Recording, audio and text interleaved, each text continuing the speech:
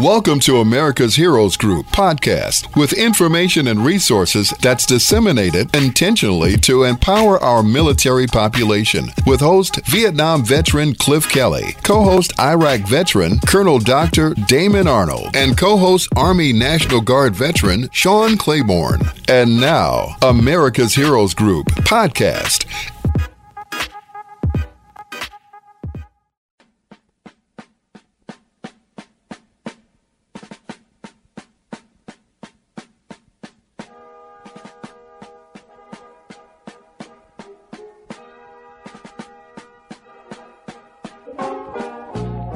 Good afternoon. Welcome to America's Heroes Group on WVON 1690 AM, the Talk of Chicago. I am Vietnam veteran host Cliff Kelly. America's Heroes Group is a live streaming podcast, global platform, radio, print, and digital media broadcast show that empowers change agents through intentionally disseminating information, resources, and referrals to empower our military population. Okay, folks, that was the voice of none other than Cliff Kelly, the governor of Talk Radio. Welcome to America's Heroes Group Roundtable with our partner, Jesse Brown, VA Works. You know, February is Black History Month and American Heart Month. Today, of course, is Saturday, February the 12th, 2022. Cliff Kelly, I said, is your host. I'm the co-host today. My name is Ernesto Borges. Our executive producer is Glenda Smith. And digital media producer is Ivan Ortega of Scouts Honor Productions. Okay, we've got, we talk about Veterans Affairs and veteran concerns every week here on America's Heroes Group. And today we've got a young lady who is going to tell you a little bit about some of the problems that are facing many of the veterans. We're going to talk, her name is Asaya Brodsky. I hope I pronounced that correctly.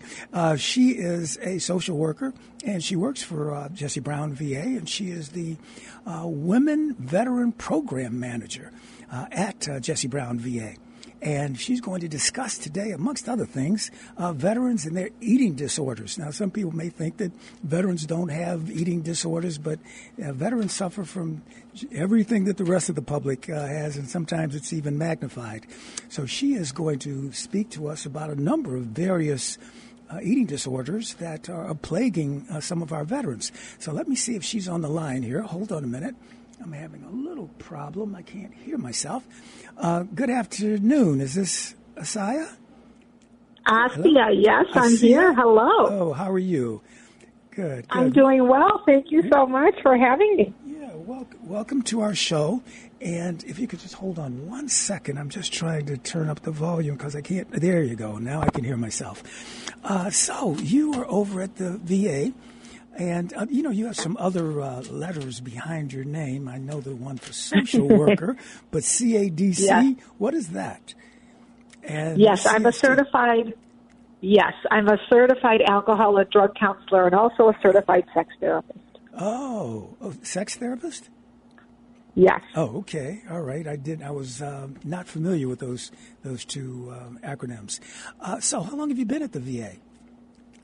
I have been at Jesse Brown for about 6 years, and I started working in the homeless program, and then I spent 4 years in mental health, and for the past almost year, I've served as the Women Veteran Program Manager, overseeing the women's program. Oh, now, when you say women's program, does that entail everything, or is that specific to a certain area? So that's a great question. It's actually, it does entail women's healthcare services across the Chicago healthcare system. So the care that we provide on main campus and then also across our community-based outpatient clinics.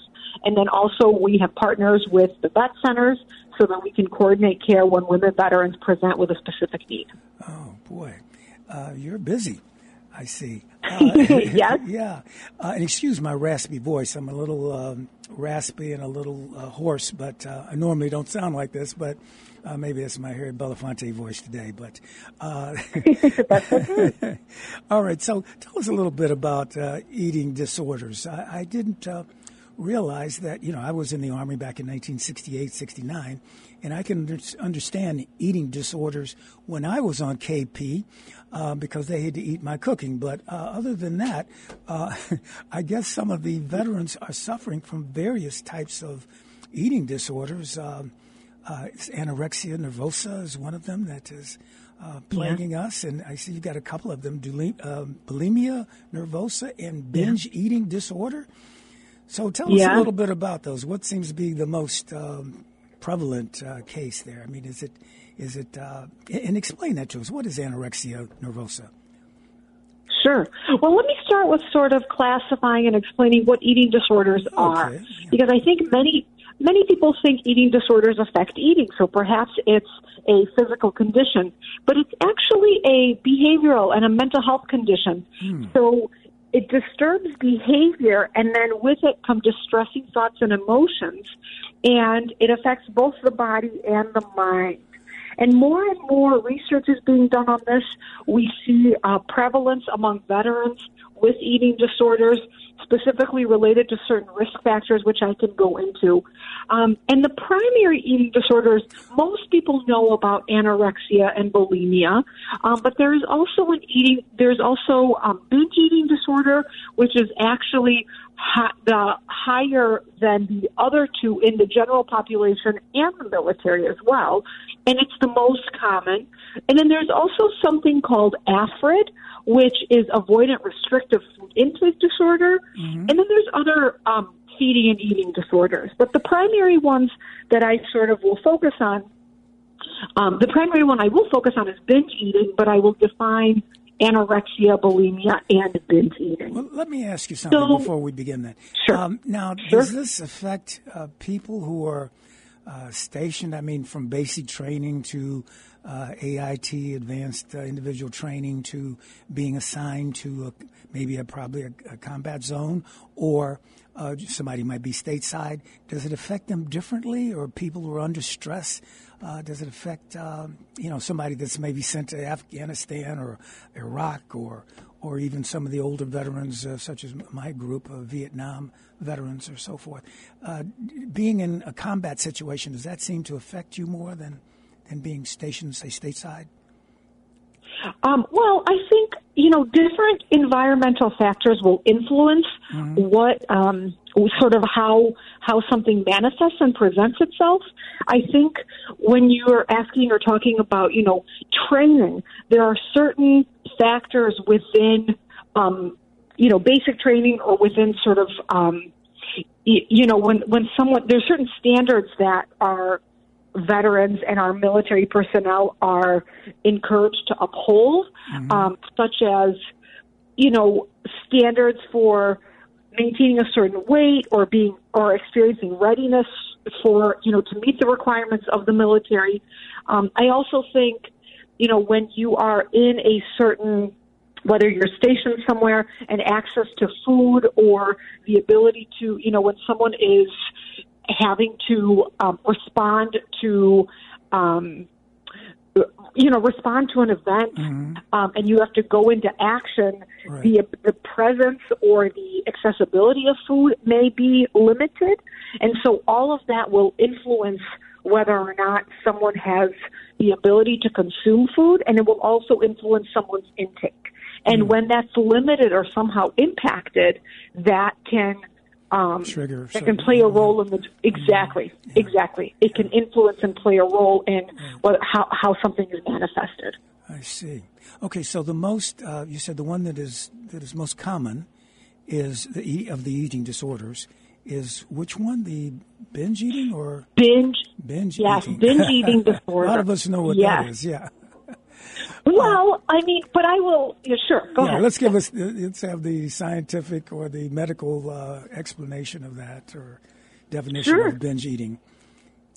Sure. So, binge eating, and what classifies it specifically as a disorder, is when people eat, when they binge or take in a lot of food in a short amount of time, and what makes this a disorder, unlike something like overeating, is when you are doing this in secrecy and you feel a sense of a loss of control around it.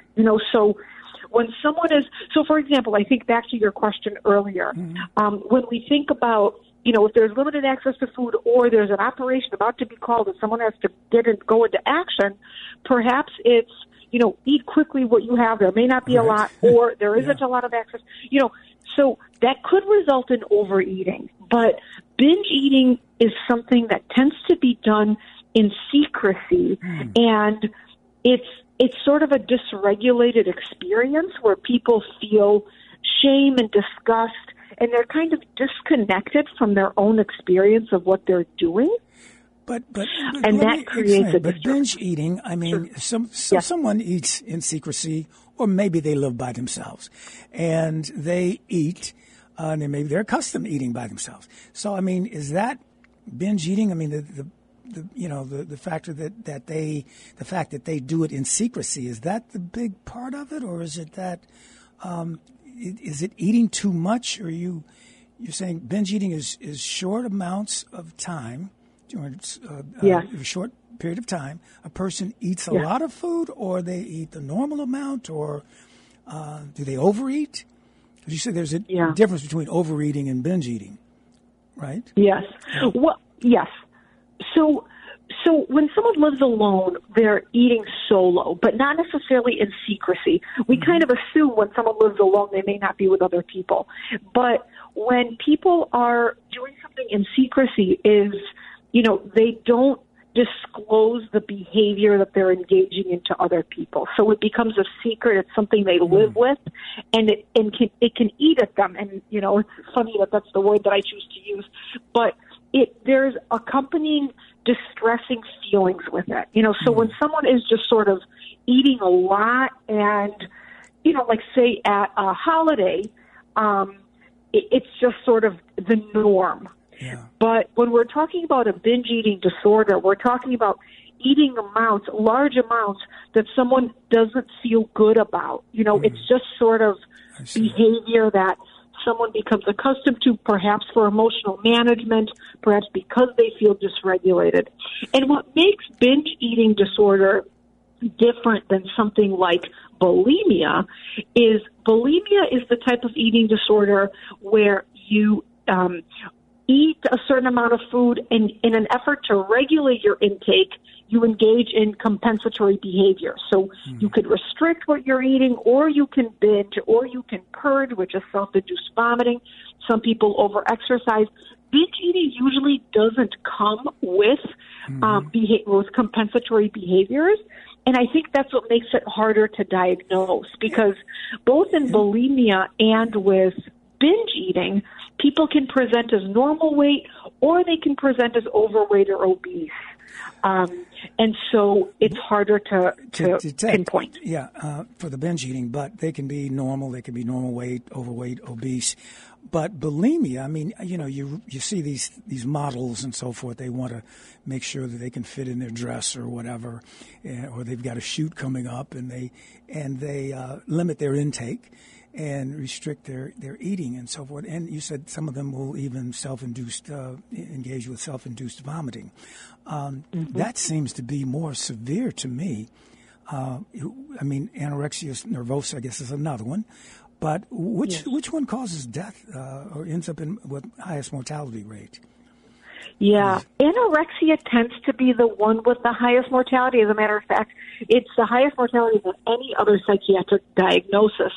This is where there's a very severe restriction of food intake. And again, the thing with eating disorders is that there's a very strong psychological component here. So with anorexia, there is an intense fear of gaining weight or becoming fat, and there's a disturbance in the way one perceives themselves. So anorexia tends to be the one where, the death is higher, but it's not the most common. The most common is binge eating disorder, and that's sort of and that's what we are. Yeah, you're facing a lot of that at the Veterans Administration. I mean, from people who are out of the service And typically the veterans, and they were in one of the branches of the service, might have seen active duty, might maybe, I don't know, do the reserves come there? Do the National Guard? Mm-hmm. Some of them also come. If they're activated, yep. They're activated. Mm-hmm. So, so they still have some of these lingering eating problems even after active duty. And so yes. Go ahead. So how does that play in? I mean, you've got people that have been out of the service for maybe a year, 2 years, maybe 50 years with me, but they can still have these medical issues regarding their eating, and you can attribute that to their time in the service, or what? How does that? Yeah. So military culture will influence many things, and that military culture is certainly translated within the VA, and not just the VA, but when someone gets out of the military, if one's sense of community within the military was very strong, they would want to recreate that, but also just some of the factors that influence someone. The focus, like I said earlier, the focus on maintaining a certain weight, the focus on maintaining a certain shape, being fit, that's something that's very prevalent for people who are active. And then if that's something really important to them while they're active, I've definitely heard from veterans talk about a lost sense of purpose after the service and a wish to maintain that. Mm-hmm. And so it's not uncommon for that to be recreated when they exit, and because that allows for a sense of camaraderie. So I have not looked at specific research as to the prevalence within, or the differences in statistics for when someone is active versus when someone is out of the service.